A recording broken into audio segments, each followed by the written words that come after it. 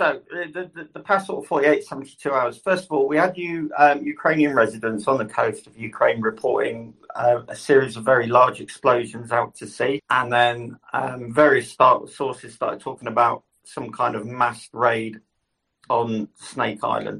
All the indications are, if it was a mass raid, which it could have been, it was killed by the Russians.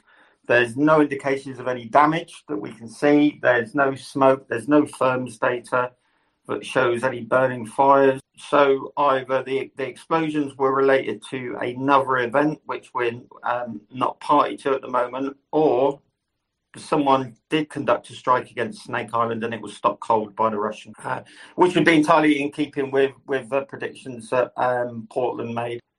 Looking at the capabilities of the equipment, the sensor suite they've got there, the sheer number of launchers. So we've got that. We've got a pretty much concrete report that an oil rig has been trashed. And there is some firms data coming in to suggest there might be another one on fire. We're not sure at the moment. We know one is definitely gone. There's a great deal of debate about why this happened. So first of all, was it an accident or was it the Ukrainians? That's the first question. And we've got no footage or anything to say definitively it was a missile strike. Two, the questions I'm asking is why now and what was on that rig? We know it was probably used as an electronic intelligence platform for many years, which makes perfect sense. But of course, now they've got Snake Island. This oil rig is to the east. So apart from maybe some additional signals intelligence, it's too far off the coast to be a jumping off point for special forces. I would be astonished if they put a long range search radar on the helicopter pad. I don't think it would be worth the effort for the additional coverage. They've probably got really good radar coverage over the Black Sea as it is.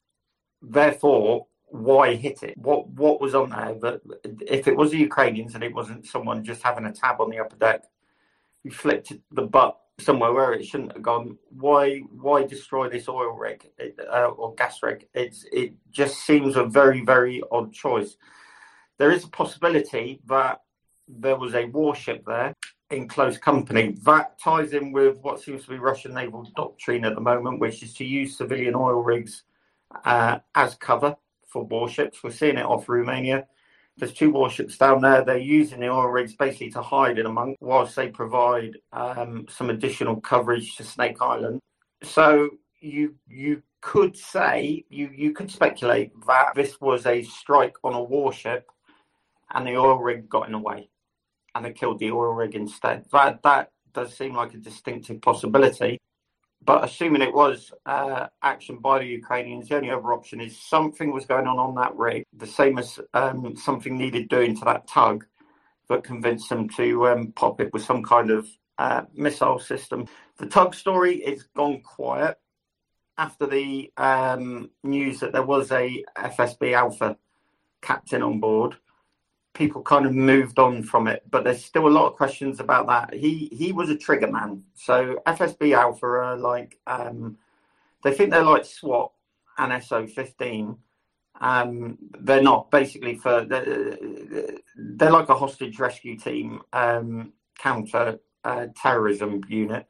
But rather than having strict rules of engagement and dedicated procedures in place to minimise civilian casualties, they'll just go into a hostage-taking situation. They'll kill everyone. The idea being, if everyone dies, then people will stop doing terrorism hostage-taking because they'll realise there's just nothing in it for them because the Russians don't care.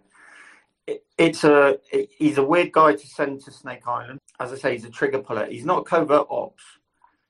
These boys are not espionage, sabotage, operating in hostile countries type people. They're quite the opposite. They are a extremely aggressive reaction team. So if he was on his way to Snake Island, I don't think Snake Island was a jumping off point for him to be inserted into Ukraine or Romania. I think if he had a team with him, which we can probably assume that he did, some kind of detachment, they're not the people you're going to put into Indian territory. They just would not fit in at all. So we still don't know what he was doing on there. Clearly that tug merited 2 anti-ship missiles. Our initial sort of look at the footage said the 2 rounds went into the side of the ship. We've seen some additional footage, more low-level cover, probably taken by another UAV. She got popped from the stern. She was probably in the turn. Her arse end was pointing towards the missiles, and then the missiles struck. That's why we saw the Tor hit first, and then the second round went through into the rear of the superstructure. She probably knew she was under attack. That's my impression. She was in the turn. She was trying to unmask that Tor battery, and she was probably trying to do some sort of engagement, which in turn leads me to believe she wasn't on her own. There might have been something with a warship with some kind of air defense capability, and she was warned off. Either that or there was an AWACS up, something like that, and the raid was detected, and they made the turn, and the two Harpoons or Neptunes flew into her stern. Nobody got off that. I would treat any reports of injured and rescued survivors with immense suspicion, to be honest. Because if it was, say, Harpoons, that's 1,000 pounds. So basically 1 ton of explosive went into that ton. And if it detonated in the superstructure, that's where the living quarters are predominantly. So, yeah, no one got off that. So we don't know what he was doing on board. We think he was. There's enough evidence to suggest he was. All we do know is he was on his way to Snake Island. And if it wasn't an SF mission, he was on his way, then something else. You've got to ask yourself why a FSB Team Alpha guy would be en route to Snake Island. You can probably draw your own conclusions about that.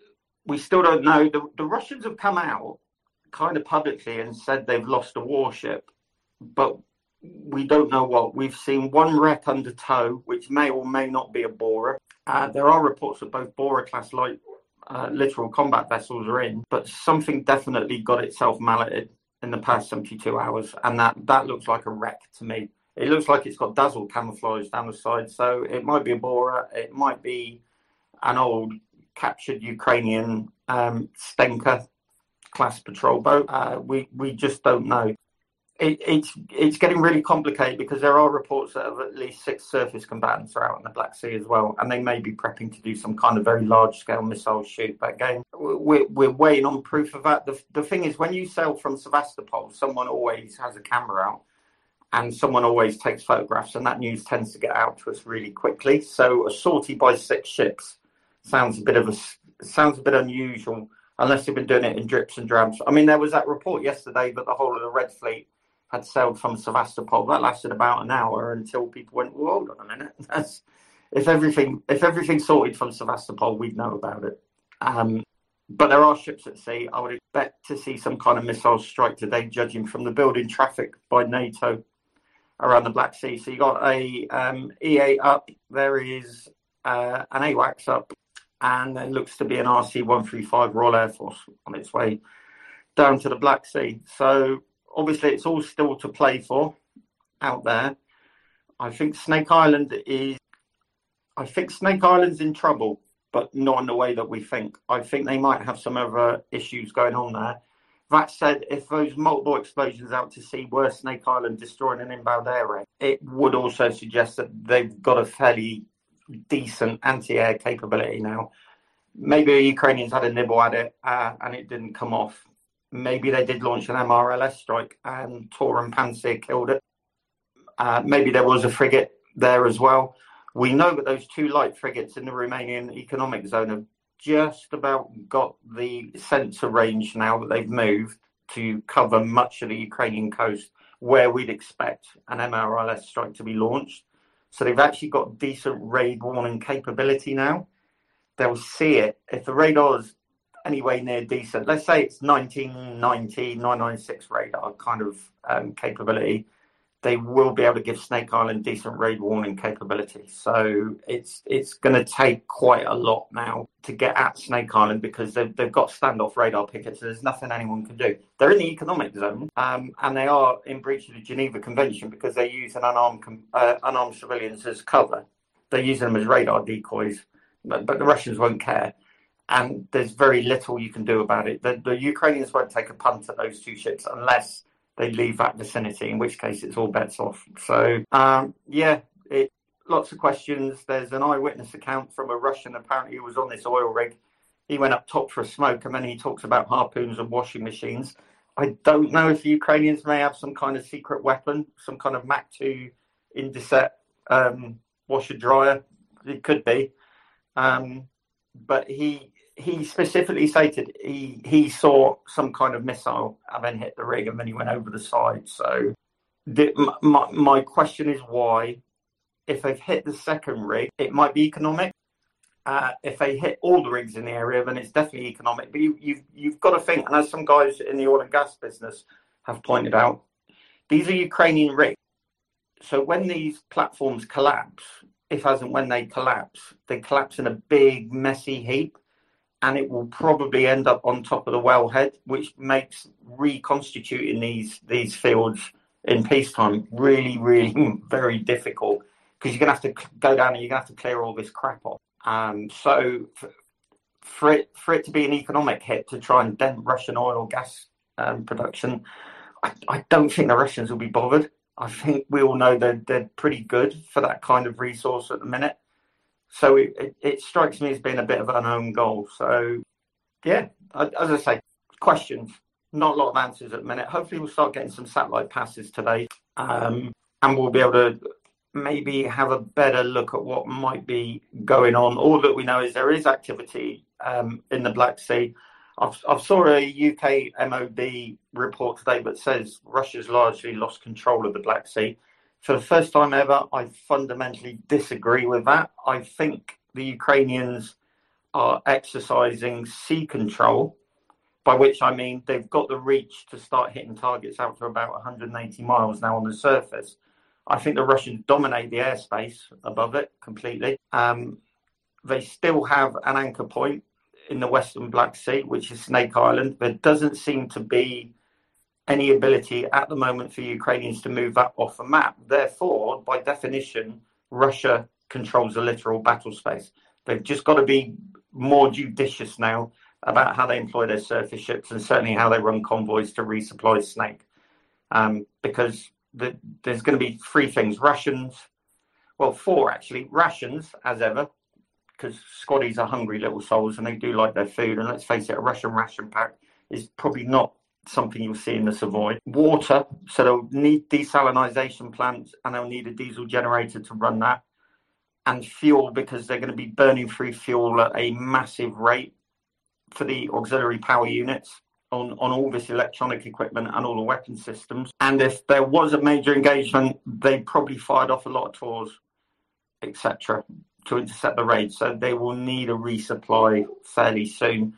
I would anticipate seeing a fairly substantial Red Fleet operation to run a convoy through, but it will be much further south than west, and then they'll run up north, and they'll use those two radar pickets in the oil field to provide some kind of additional air cover. So expect to see some warships anchored off Snake Island fairly soon, I think. They'll just need a bit of time to plan this, because it's going to be far more complicated. That's about it. Thank you, Gunny. I've got some questions, but I'm going to go with VSO and Tim first. VSO, go ahead, and then I think Tim and Gunny will discuss stuff sort of back and forth anyway. VSO? Good morning, guys. Hi, Doman and Wings and everybody, Wendy, and everybody else, of course. And good evening, good night for anyone who is at a different time zone. Retweet the space. VSO, bottom left.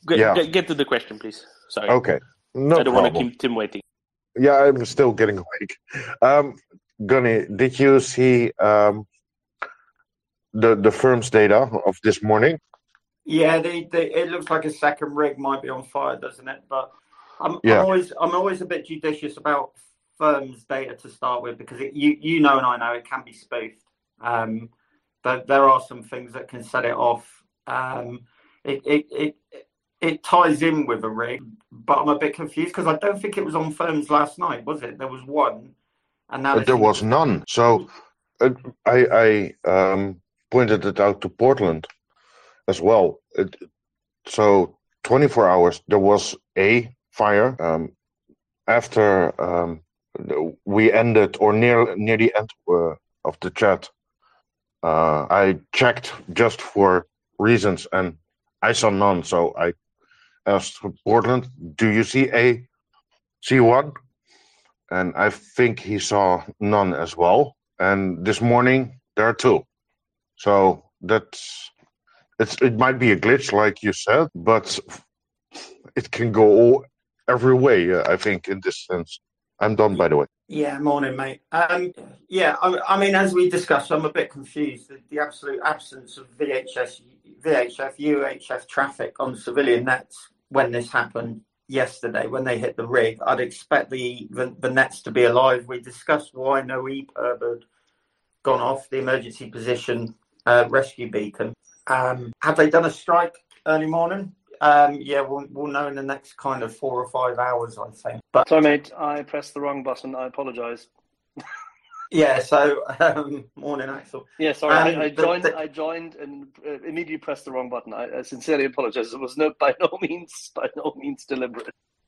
You want to stop typing with a table tennis bat, mate? It's easy using your fingers or your nose. No VHF, UHF radio traffic on civvy nets. There's no emergency position indicator radio beacon. There's a complete blackout down there.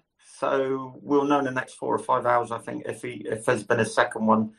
If they're going after the rig in sequence, and then they kill them all, then it's got to be some kind of economic attack. But I really don't see the point of it. I don't see the point. The Russians are they're not short of the natural stuff. That they might be short of refined products, but oil and gas, killing a few rigs is not going to affect them at all, and it's just going to make rebuilding those really, really difficult in the future for the Ukrainians because they belong to the Ukrainians. So I'm really confused by the thinking. There must be something on these rigs that, if this is anti-shipping strikes, there either must be something on those rigs to necessitate them getting killed, or there is a warship using them, as I said, as decoys, and the Ukrainians keep trying to hit this warship and keep hitting the rigs. But that would suggest that Ukrainians have been a bit amateur, and I'm not buying that at all. Ukrainians know how to use SSMs, so they wouldn't go after a warship and waste these valuable missiles unless they thought they had a good chance of killing it. So questions. Tim. Morning, everyone.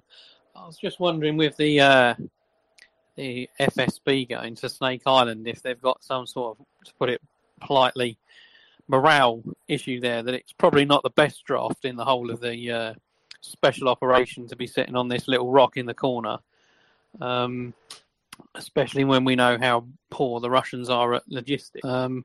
Is there the possibility that these guys on Snake Island are very tired, very hungry, very thirsty, morale is low, and maybe they've started to come under a little bit of fire, and maybe you've got some issues there with maybe people don't want to work, they don't want to fight, they want to desert. So what do?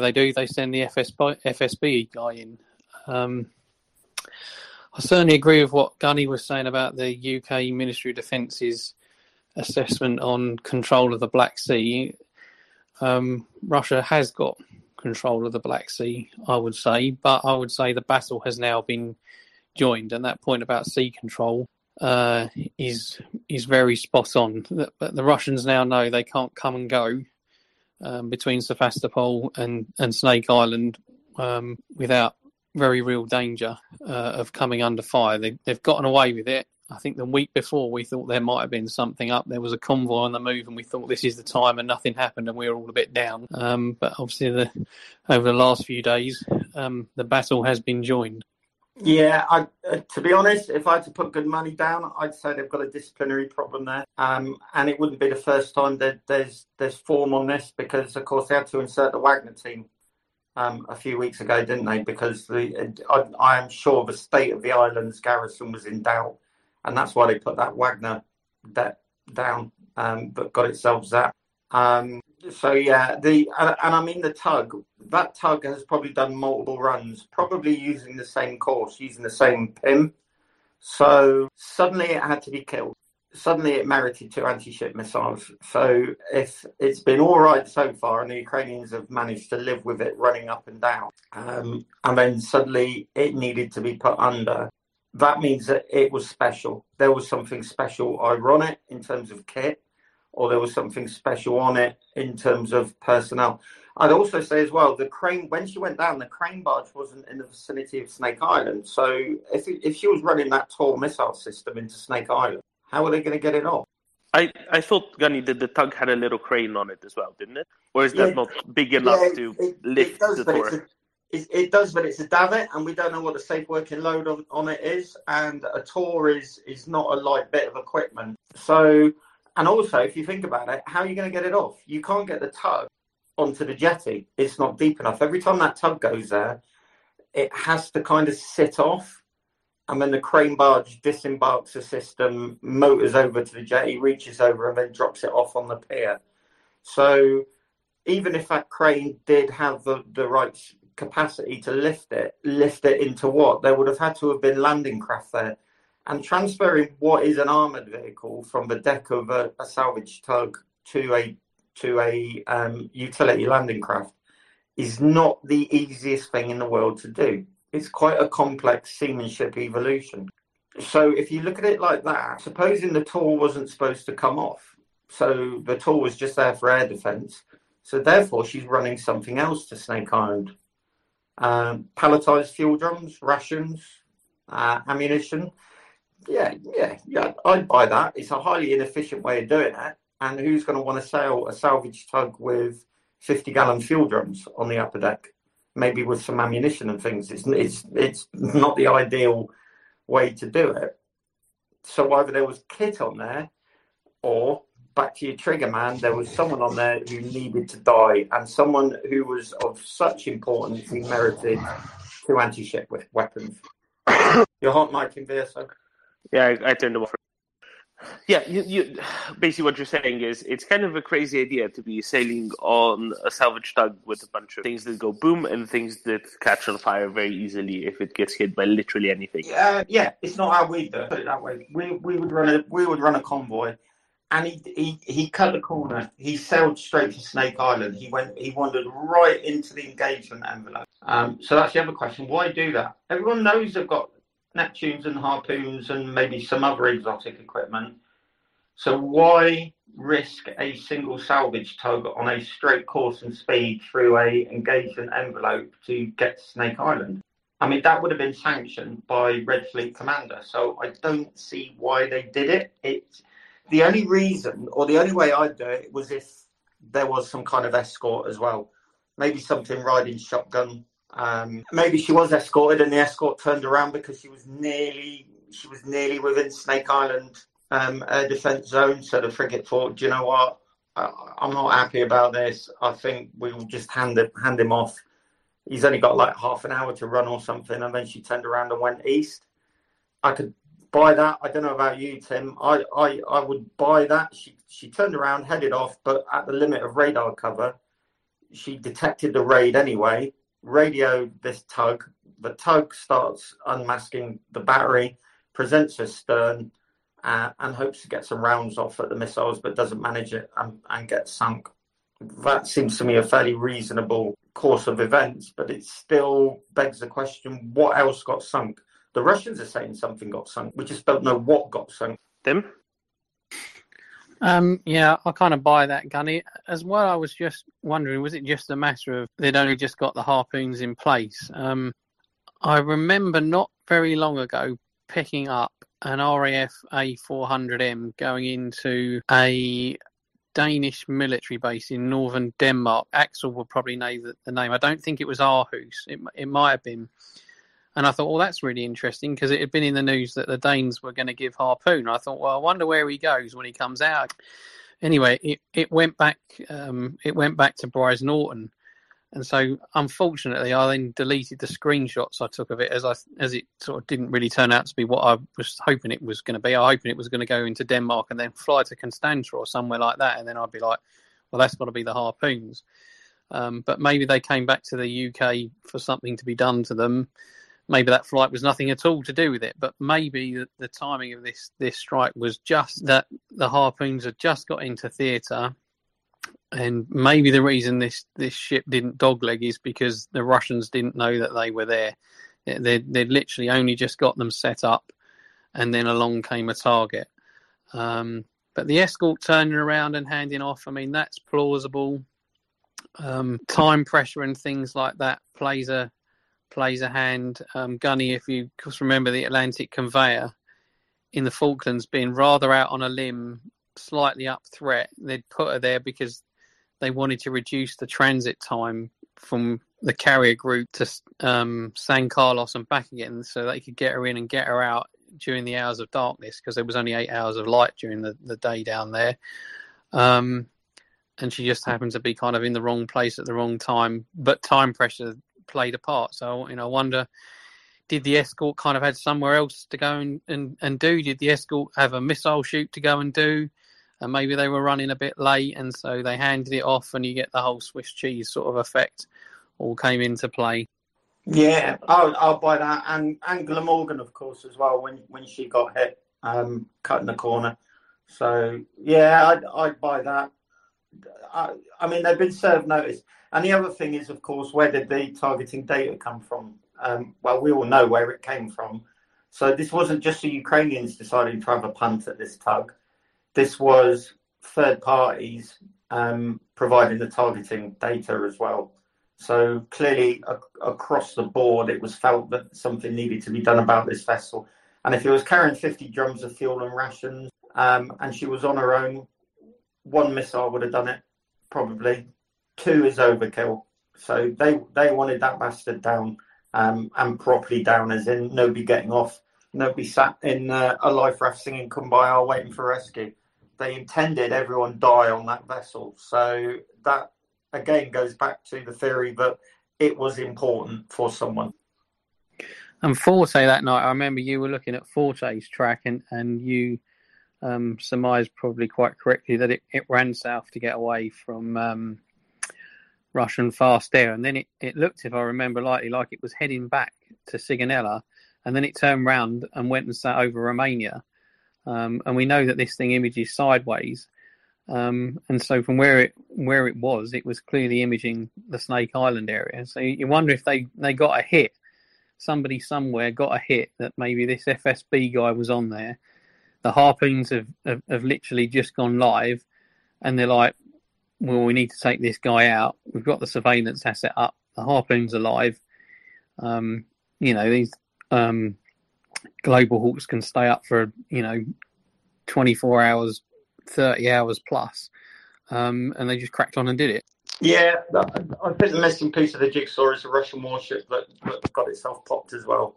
As I say, they've said they lost something. So if they did, and it was something fairly substantial, then we can go back to the idea that this was a dual engagement, and they killed the tug and the escort, or certainly rendered the escort needing a little bit more than some T-pole and some paint to buff out the scratches. So, I mean, Portland's run his software, magic software, through the thing that's under tow, and he says borer. He says it, the whole form, the length, everything ties in with that class of vessel, but there's just nothing coming out. But to be honest, that's not surprising. I think the Russians will be really loath to formally admit something's been sunk for a few days. So expect some news soon, I think. What will be interesting is what happens today. I think today will probably get a bit kinetic out there. As I say, I think a fairly substantial naval op is in the offing. And if I was them, I would run a convoy and I would do some kind of fairly big strike against missile strike against targets and keep everyone busy. Do we have evidence that they left now? Say again? Do we have evidence that they sailed? No, I don't think any of the boats seem to be in port for a start. The Makarov, as of about 6 hours ago, was still out, and I think at least one corvette is still out. The thing with it is everyone goes off the satellite passes and they go, well, there's your proof, there's nothing happening, the Russians are in. You can sortie 6 ships in 30 minutes out of harbour. It's not complex. As long as they're flashed up, ready to go, and they're at immediate notice, things can change on a dime. So certainly the Ukrainian side is saying they're expecting some kind of substantial missile strike. And I would, as I say, I would do that, run a convoy. I would keep everyone really busy, put lots of tracks in the air, and then in conjunction with that, I'd have the ships at sea already, probably marking time in the South Black Sea, And then when I do my shoot, I don't know about you, Tim, that's when I'd run my LST, say, with an escort, under air coverage of Snake and the ships in the Romanian field. And I'd run that convoy up, do a fast disembark, and then sail south again. So we'll probably see today. Sorry, any quick translation for anyone who didn't catch it? LST? Landing ship tank. So they've got some assault ship, got bow doors, no good for Snake Island, but you can carry a lot of kit up top. They'll need probably a fuel barge, unless they just do it old school via landing craft. But I would expect they'd want to put that crane barge up there as well to speed the disembarkation. Because if you imagine some assault ships parked off Snake Island, that would be really tempting for the Ukrainians to have another crack at. So, but of course, it all depends how precious they are for logistics. If there isn't a problem with logistics on Snake Island, they'll be fat, dumb, and happy for a few days. If they burn through ammunition, but they've built up sufficient stocks, they'll be fine for the next few days. But if the calculations are right and they are smashing through fuel at a tremendous rate, because they're having to keep a lot of kit flashed up 24/7 in readiness for air raids, they're going to need something fairly soon. I think we've only seen two revetted fuel tanks on the island, which probably isn't enough. I'm betting they'd probably like some fuel Bowsers just dropped off, motored into a revetment and then left there. Because, of course, once the fuel's gone, your kit switches off and then they're dead. So fuel is going to be absolute priority. They won't care that much about rations. They'll probably end up eating each other before they consider rations to be priority. But fuel is blood for this. There's no power source on that island. They're running off APUs. They need everything flashed up. They need diesel as a matter of urgency. And that's not something you can really do with 50-gallon fuel drums on the upper deck of a tug. You need something more substantial, I think. And that's why they may have these radar pickets down south off Romania that, maybe, as you say, they're running low on fuel. They can't be sat there with everything turning and burning 24/7. So they need these pickets there to give them a heads up. Then they flash everything up, deal with the raid, and then switch off again. Yeah, I mean, I would expect them to be rotating equipment. Apparently, the second radar has been dropped off, but we don't know what type. I think it's probably a low air search and target indication set. They've already got their long-range radar on there. They'll want something that gives them some decent low-level coverage. But yeah, I think you're right. They probably alternate radars. They've probably got 2 Tors and a Panzer radiating, and some other kit down for maintenance, and some other kit kind of in standby. But of course, even if it's in standby, you're still flashed up, aren't you? You've still got power to the mounting, so they're still going to be eating up fuel, and then they just rotate them. I'm wondering how long before they start having maintenance problems as well. They'll need quite a lot of spares because this is going to be quite intensive operating form for them. But yeah, I'd go for that. Raid warning from the radar pickets. Everything else either in standby or switched off. Probably more standby. It probably take too long. We'll have to ask Portland to have a look at the user manual. But a Tor, I think, needs a bit of time to flash up. So radar pickets give a raid warning. Everything flashes up. Do the engagement. And then kill it all, save fuel. Makes sense. Just seaborne movements. I look at stuff on marine traffic. There's a oil rig crew. It's called an oil rig crew boat. It's defined on marine traffic. Last night it was running back from that Russian flag rig that's much further to the north. But today on marine traffic, it last pinged on AIS about an hour and 20 ago. But it was pointing towards those. The area of those 2 rigs that we think were struck. So it looks like there is that crew boat is heading towards those rigs at the moment as well. Okay.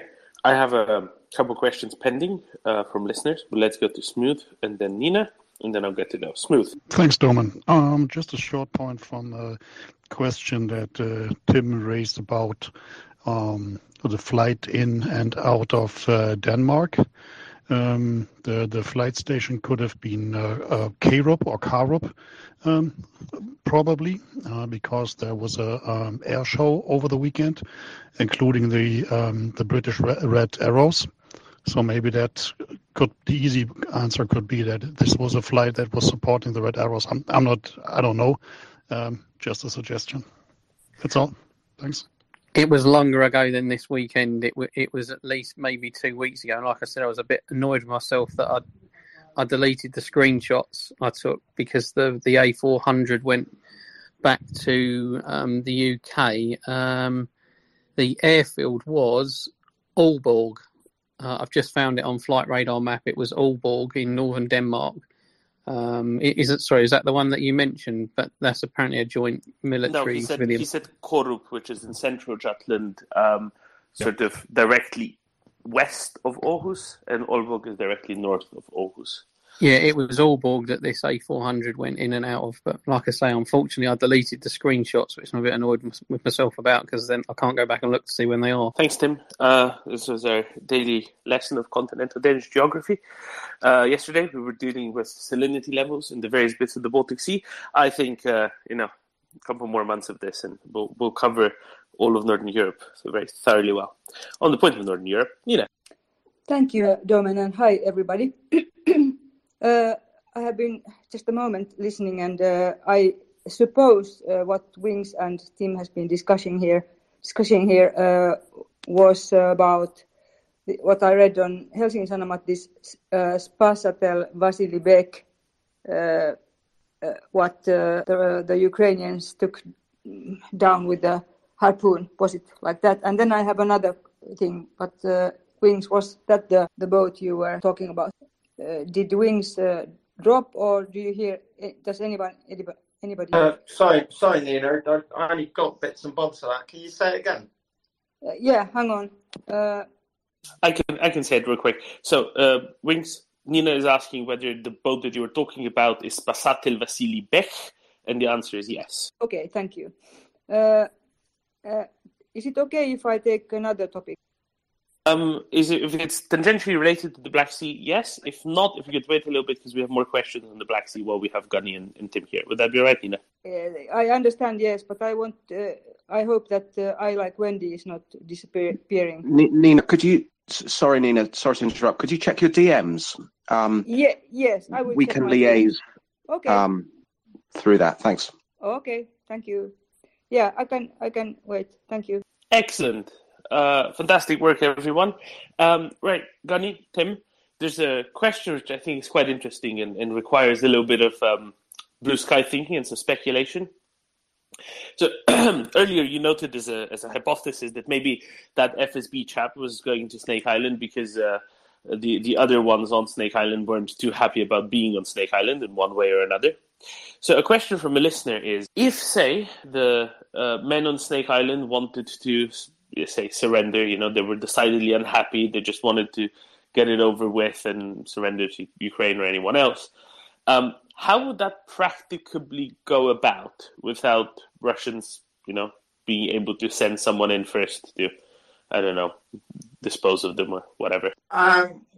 Without having served in a Russian unit, I can't tell you. I suppose the way it goes is everyone starts dripping, which they normally do anyway, because that's how things work in the military. You provide free pizzas and strippers. Everyone will drip anyway. That's just what people in the military do as a matter of course. Probably increased insubordination, probably minor little rebellions that the senior NCOs have to put down. Of course, that filters up to platoon and company commanders that there's some trouble brewing. The boys aren't happy. One of them told me to get fucked earlier. Another guy from another battery says I had to pull my pistol to get him to do the daily checks on the wagon. That all goes up to the garrison commander. The garrison commander probably tries to reinstill discipline first. All his officers will be carrying sidearms anyway, and then it gets to the stage where he thinks, you know what, I might lose control here. And then that's when you think, well, you need a troubleshooter to come in. That's why I don't think your FSB man was alone. I think he probably had a debt with him. I think also as well there were reports of Tusana, small landing craft making a transit at the same time with a Raptor. I put money on your man, the captain, took the tug as his little flagship. power crazed little idiot. And he probably had a detachment with him and maybe some more. And the intention was get ashore, fan out, secure the island, round up the ringleaders, put them against the wall, kill them, and then reinstall discipline at the point of a bayonet. That's, to be honest, that's how I do it as a Russian. Make some examples of people and make sure everyone else understands. And don't gob off, do what you're told, otherwise we'll shoot you in the face. Happy days, job done. Therefore, it would be in the Ukrainians' interest, would it not, for this guy and the tug to not make it and everyone else leg it back to Sevastopol if there were any other ships there, and then just to let this problem fester and foment on the island. But the counter-argument to that is if there was an engagement 24, 48 hours ago and the Russians did stop it cold, rifles firing, okay, it's working. They killed that raid. And therefore, there probably wasn't some kind of rebellion and sit-in. So, just don't know. We just don't know. Thank you, Gunny. So, but practically, say, if they wanted to surrender, could that even be possible? No, not without killing everyone who's still on message. So you'd have to kill the garrison commander of the staff. There will be higher-ranking people and people who are kind of see the point of the mission there. So, to have a full-on mutiny, you would end up with some kind of gunfight on the island. I don't know. I can't see it. But again, a few weeks ago, Wagner didn't use a helicopter pad, landed on, fanned out security detail as if they didn't know the state of the island. So yeah, it's a working theory, put it that way. But it's one of probably 10. Or it was just a supply run, a simple supply run that went wrong. They monged it, and the Ukrainians served them notice just to say, we own the sea around Snake Island, don't even think about it. That's entirely plausible as well. I just don't know. Thanks, Kenny. Smooth, before we get to you, a couple of points from the audience. First of all, the A400 might have been temporarily coinciding with bolt ops, Tim. Maybe that's why it went when it went, where it went. Yeah, could have been. As I said, I saw it going. It was about the time there was talk of Danish harpoons, and I thought if that goes out again down towards Constanza or somewhere like that, or ours is out, that would be really good. But it went back. It went back to the UK, and I didn't keep the screenshots of it. But yeah, entirely possible. There's quite a lot of movement going on between the UK and the Baltic with all this ball-top stuff going on at the moment. Yeah, I get it. And then the other thing that was raised was, a listener asks, at some point it would be great to hear about NATO area activities close to Ukraine. I'm especially interested in what the Strato tankers are refueling. There are often 2, even 3 flying gas stations in the region. I suspect they refuel also something we can't see on radar. Maybe, Tim, you can mull that over a little bit, because I know that's quite a lot of stuff to construct, but I also know that you follow that quite a lot, obviously. And let's go to Smooth, and then maybe we can turn back to this. How does that sound? Smooth. Yeah, question on the Black Sea, especially in the mornings regularly. You can see east of Constanza, Denmark registered helicopter from, I think it's company's called Bell Air Aviation. So I'm wondering if anybody has ever checked if these flights have some if these are covered, uncovered military flights, or if this is just a company that is doing supply runs for a rig east of the Romanian coast or whatever. So I've seen that helicopter regularly in the last weeks, and I was just wondering what it's doing. I think they service offshore wind and oil rigs and wind farms and the like. Tim?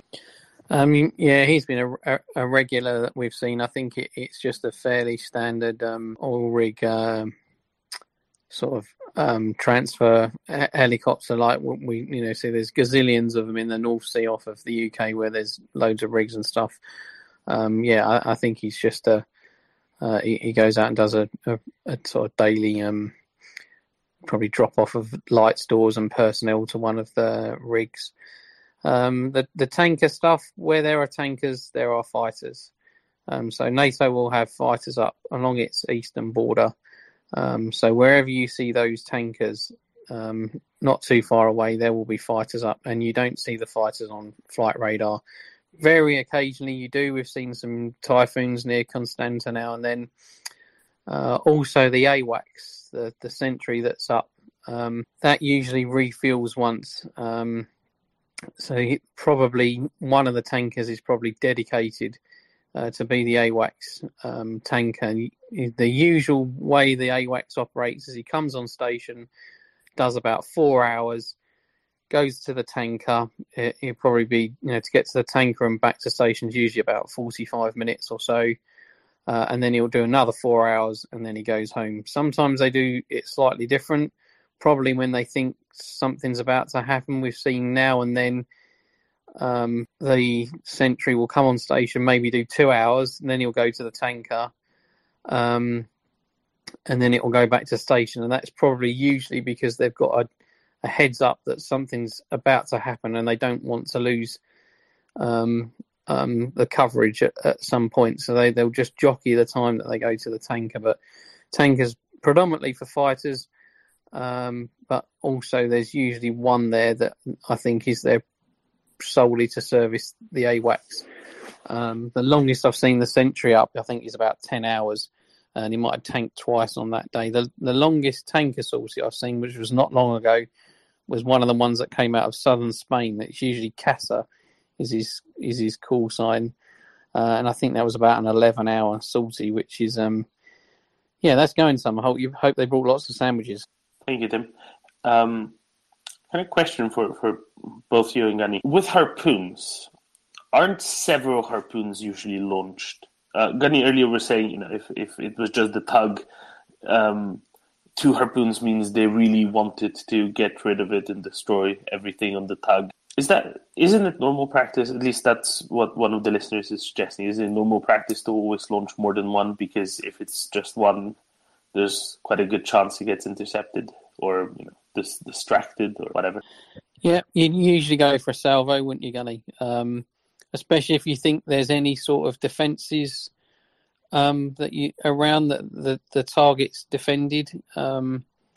You certainly wouldn't just loose off one, but it's fairly standard practice that you would fire multiple harpoons. I think we've talked before. I think in the scenario, Gunny, of a 23 versus a Type 23 versus a Udaloy or a Sovereign, you'd be firing the whole 8.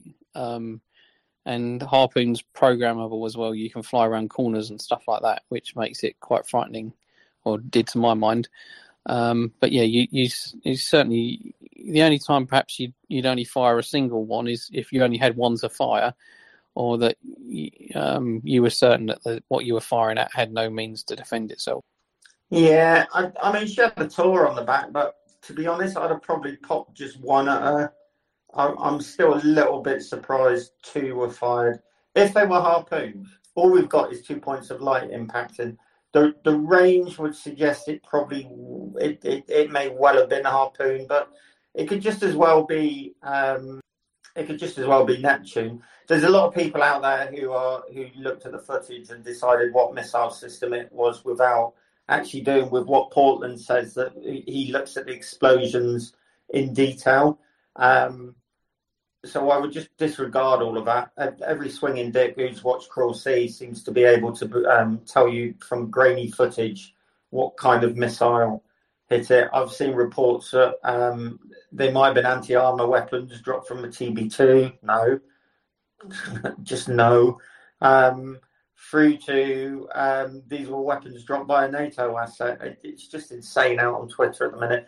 What I would say is Ocean AEH just posted there appears to be a major civilian movement of vessels out towards that oil field, gas field, with salvage and rescue vessels. So VSO, that would tie in with your firm spot that another one's been hit, and they're running some kind of search and rescue operation to another one now. Because the firm's data is delayed by how many hours? No idea. VSO, are you still on, mate? Are you? I think he's down listening, but I'm sure he'll come up because you called him. I don't see, and actually, no, I don't think he's up. I think he's otherwise engaged, so to speak. There typically is a time delay of the firm's data. I think the shortest time frame they've given us so far was 12 hours. VSO says his phone died. I need a bit more Dutch courage. And actually, you want to translate this for the listeners who aren't aware of what Dutch courage is? Let me Google that for you. Genever. Anyway, right. Where were we? Also, Gunny, right. One of the other things is being asked. Earlier, you noted how it's naval strategy, I guess, to use oil rigs as cover. How does that work? So these missiles, such as harpoons, do they easily get, say, distracted and hit something else that is in the ship and kind of looks like a ship instead? Is that the idea? Simply, yeah. So imagine a frigate out in the middle of the open sea. Missile flies in, goes active, detects the warship, flies into it. Now put that warship in amongst 5 or 6 oil rigs. You've got 5 or 6 targets. So how does a missile know where to go, which target? It will probably go for the largest radar cross-section, and an oil rig is a very, very big radar cross-section. So what you do is that you detect the missile comes down the bearing at you, and you put the oil rig between you and the missile. You can also start throwing up chaff as well, kind of either side. So if a missile doesn't go for the rig, it will fly either side of the rig because these things can't turn on a dime. So it's brutal. It's probably also exceptionally effective. It will take a little bit of seamanship, but as long as you've got the bearing and the weapon will probably be active, you'll get away with it. The challenge comes if the missile isn't active, if it's just flying in which case you're depending on your radar seeing the missile coming. But yeah, it's illegal, really. I think it's illegal, isn't it, Tim? I think that would come under the Geneva Convention, but it's a fantastic way of hiding yourself and avoiding an attack. The only thing it will do is it will limit your engagement options because you might want to start shooting at this thing as well. And obviously, if you're behind an oil rigs tend to be pretty big. So it might, what we call would you radar. So you'll end up with a sector blank down the bearing where the missile is coming. So you might not be able to do a shoot. But to be honest with you, if I'm behind an oil rig and there's a missile coming at me, I'll be fairly happy that the oil rig's going to take it for me. I mean, I can just steam out and carry on as normal. And also along, let's say, similar lines, how easy is it for a ship to defend against a sea-skimming missile, with more active measures, specifically thinking of, some sort of missile that they can launch to intercept said sea-skimming missile? Oh, God. I think then you're going into AAW sort of fully. So Tim, you help me out here because it's probably been longer for me than you. So the first trick is detecting it. You either detect it on radar or you detect it passively. So when the radar seeker comes on, the whistle goes off in the ops room and you know that something's coming to get you and everyone looks down that bearing on the radars. Further away you detect it, the better. What you want is a multi-layered defense. So you want your AWACS up, looking for the launch platforms, or submarines on the outer ring, looking for surface ships that might fire missiles. Then you have your FEZ, the fighter engagement zone. So the combat air patrol will try and shoot down aircraft and missiles coming towards you. Then you get your handover area, because then you go into the missile engagement zone, and that's when your ship or ships start chucking missiles at these targets. Then you've got your medium gun engagement zone. Then you've got your close-in weapon systems, which can be sort of rotary cannon, or it can be very short-range anti-aircraft weapons. Then you've got your soft kill, which is chaff, decoys, flares, and you've got all your jamming. So there's a lot of things you can throw at anti-ship missiles,